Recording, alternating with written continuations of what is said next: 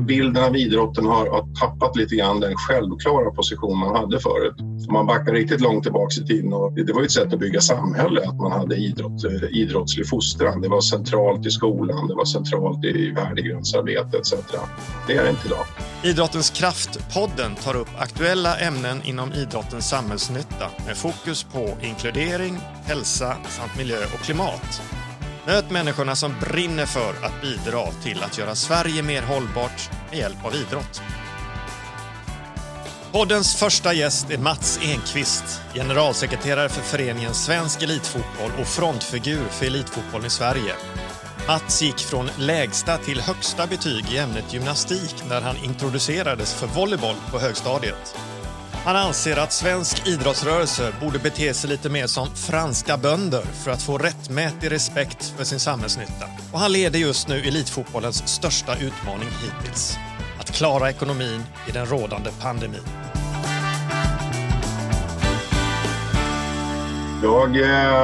Jag blev av mitt ena öga när jag var liten. Jag var bara 7 år.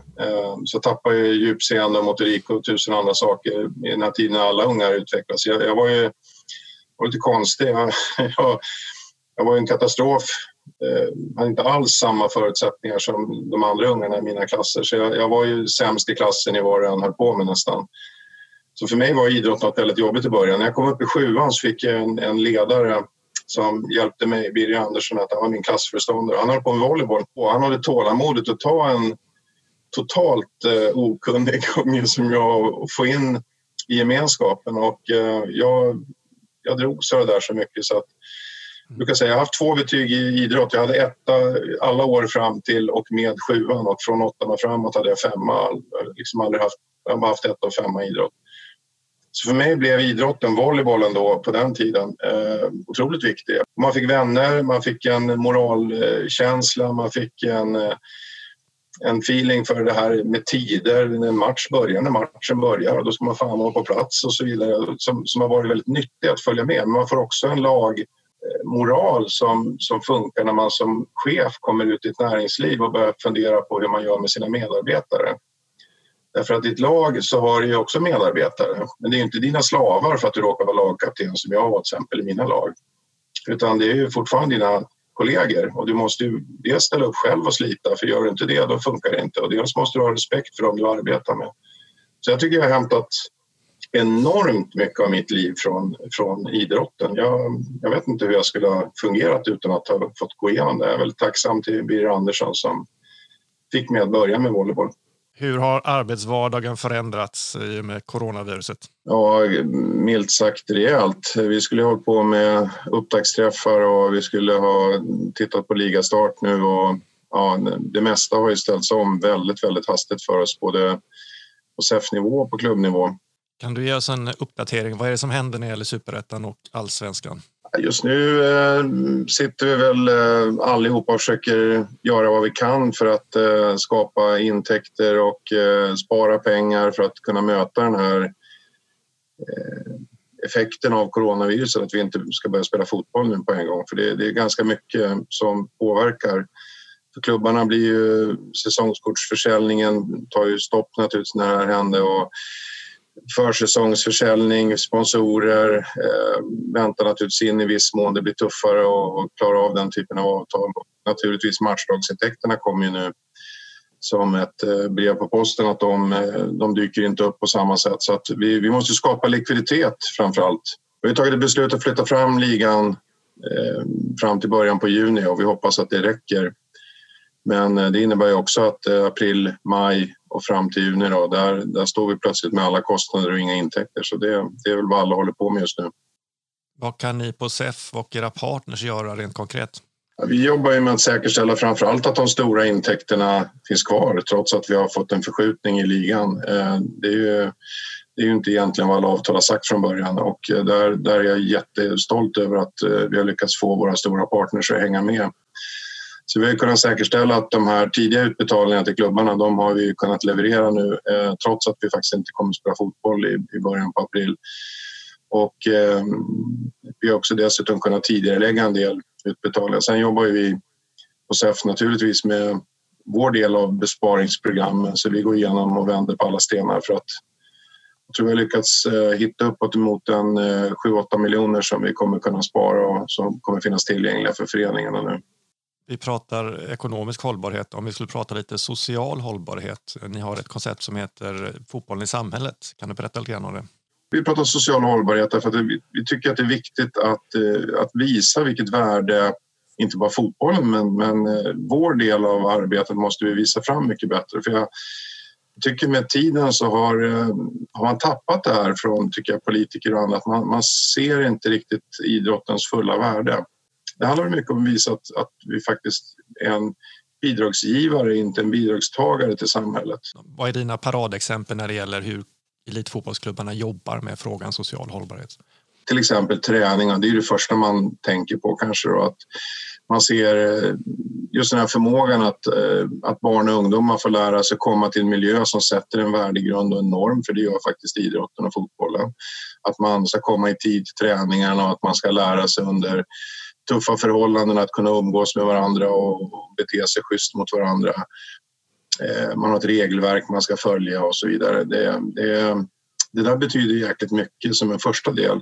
Men sen har ju alla de här projekten som görs. Vi har ju till exempel satsat ganska mycket på att hjälpa folk ut ur arbetslöshet. Det låter ganska konstigt, men det har ju varit en otrolig succé att koppla ihop våra supportrar med våra lags sponsorer. Och där vi kunnat få fantastiska resultat i projekt som har börjat ute i Malmö och Älvsborg som vi nu driver centralt och har ute på massor av klubbar. Och det är ju hundratals människor som nu får arbetstillfällen som har tidigare varit helt utanför. De har inte haft någon arbetslivserfarenhet, ingen skola, inget CV. Så det är inte heller så att vi liksom hjälper folk med någon outplacement, att det är så att vi hjälper någon som redan har jobb och bara får ett nytt. Utan det här är verkligen folk som ligger totalt utanför. Och värdet av varje sån rekrytering, den är enorm. Sen har du nattfotboll, du har olika typer av sociala satsningar, man är ute i skolor, man är ute på vårdhem. Alltså fotbollen gör enormt mycket. Vän av ordningen tänker säkert, ja men en elitfotbollsklubb ska väl hålla på med fotboll, inte sätta folk i arbete. Vad säger du då? Ja, både och säger jag. Vi spelar ju inte, matcherna är 15 dagar per år om man pratar våra hemmamatcher på klubbarna. Men alltså det här är inget vi har hittat på nu, det här har vi hållit på med jättelänge. Sen kommer naturligtvis olika projekt som sätter fingret på det, men jag tror fotbollen och idrotten har alltid känt sig som en ansvarstagande del av samhället. Skillnaden är att vi känner ett större behov att visa upp det nu. Multipeleffekten av att ha en person som annars hade hamnat i utanförskap, att istället få in den här personen i ordnade former, antingen om du kommer in och börjar arbeta kring eller i våra klubbar som har spelare, ledare, eller via kontakter och annat kommer upp och blir anställningsbar och börjar jobba ut i näringslivet. Effekten är ju gigantisk. Och där tror jag hela idrotten gör ett fantastiskt arbete, och det är självklart att vi ska också göra det. Vad får du för respons från politiker och beslutsfattare i samhället när du pratar om sådana här saker? Vi började ju lansera det här, men det känns ju som att coronaviruset tog över fullständigt de här diskussionerna. Så att än så länge så det tas ju emot väldigt bra, men jag hoppas ju att när det här viruset lägger sig så vill jag nog gärna få upp en djupare och bredare debatt om det här. Men jag tror att idrotten i stort, inte bara fotbollen, behöver visa vilket samhällsvärde vi har. För att jag har jobbat i några olika idrotter och jag tillhör de här som kan bli lite militant ibland och tycka att vi borde slå nästan som franska bönder och säga nu är det nog, nu får ni börja respektera oss för det vi faktiskt gör. För vi gör det här. Man ställer väldigt lätt krav på idrotten och det är väl i och för sig bra. Men det låter ungefär som att nu får ni göra mer. Ni har minsann inte gjort tillräckligt. Nu har någon sagt något dumt eller gjort något dumt. Nu måste fotbollen fixa det här eller handbollen fixa det här. Och jag säger att det är nog snarare tvärtom. Det är tack vare att handboll, fotboll, golf eller vad du har för sport. Vi har regler som säger ifrån när någon beter sig illa. Det är därför det upptäcks ofta hos oss. Och jag tänker alltid mitt stilla sinne, men herregud, den här ungen eller föräldern som nu gör någonting dumt och det läggs på gymnastiken, fotbollen, hockeyn eller vad det är för någonting nu. Hur många år har de inte kunnat vistas bland grannar, i skolan, i sitt yrke, bland kompisar och ingen gör någonting. Och sen när det kommer till sporten, då säger sportens regelverk och värdegrund ofta ifrån. Och då lägger man fram det ungefär som att det var vårt fel. Men det är det inte, jag skulle säga det är vi som upptäcker det. Vi hanterar det. Handlar det alltid om pengar? Om man får mer pengar då kan man göra fler saker, är det så?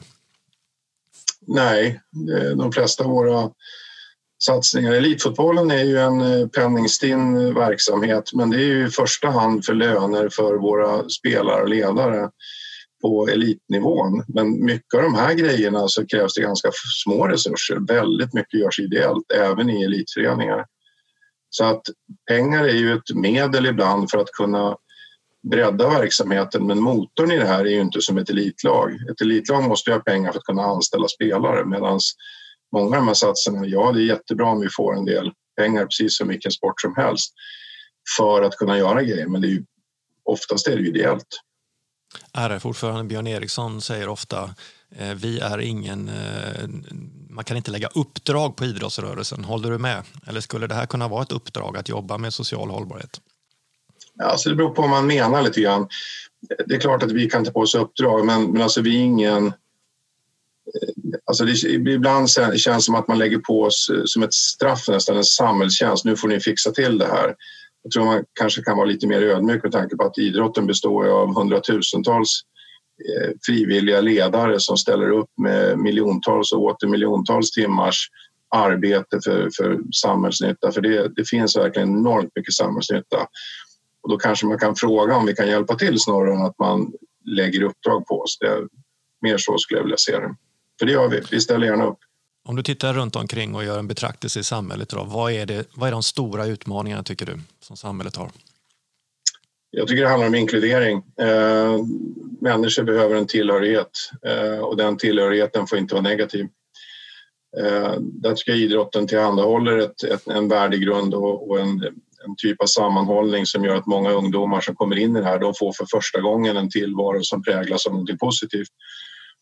Och det är klart att det finns alltid snack om att det sker utslagning om man gör elitsatsning så är det någon som inte kommer i laget sedan. Men det är inte poängen. Poängen är att vi har 100,000-tals ungdomar som kommer in för att träffa andra ungdomar, lära sig nöta, stöta och blöta under ledning av fantastiska ledare, att komma in i en gemenskap. Och samma sak om man tänker efter lite grann sker faktiskt på läktare. Om man ser hur polariserat det är i samhället så tror jag att det är bra i all den här negativa debatten som ofta dyker upp kring läktarproblematik. Ta och titta hur otroligt stark sammanhållningen är. Det är klart att det är inte en sammanhållning mellan de så här, klackarna från de två motsatta lagen, men titta uppe på läktarna. Det är folk av alla åldrar, härkomster, kön, bakgrund, religion, you name it. Och man står där och enas i att stötta sitt lag. Så jag skulle säga att fotbollsarenan är en av de platser som smältdegen verkligen fungerar på. Både på planen, i klubben och faktiskt uppe på läktarna. Vi pratar ofta om vad klubbarna gör, men det görs ju väldigt mycket av fansen och av supportrarna. Har du något exempel att lyfta fram? De engagerar sig i den här frågan.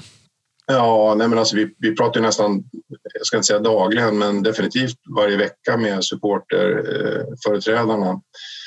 Vi började med att satsa när vi gick igång 2012 på att ta fram SLO:er, alltså Supporter Liaison Officer, en förbindelselänk mellan klubben och supportergrupperna som man hade. Förut var man mest rädda för varandra eller var fiender och hade motsatsförhållanden. Idag jobbar man otroligt mycket mer tillsammans. Och SFSU som då är den centrala supporterorganisationen pratar vi väldigt mycket med. Och jag skulle säga att de gör fantastiska insatser runt demokratifrågor, värdegrundsfrågor. Men det förblindas ju lite grann att man ständigt ska prata om den här pyroteknikfrågan som är en otroligt liten fråga i sammanhanget. Men det görs enormt mycket positivt. Inkludering, man tar hand om folk, man skapar värdegrunder, man gör positiva satsningar.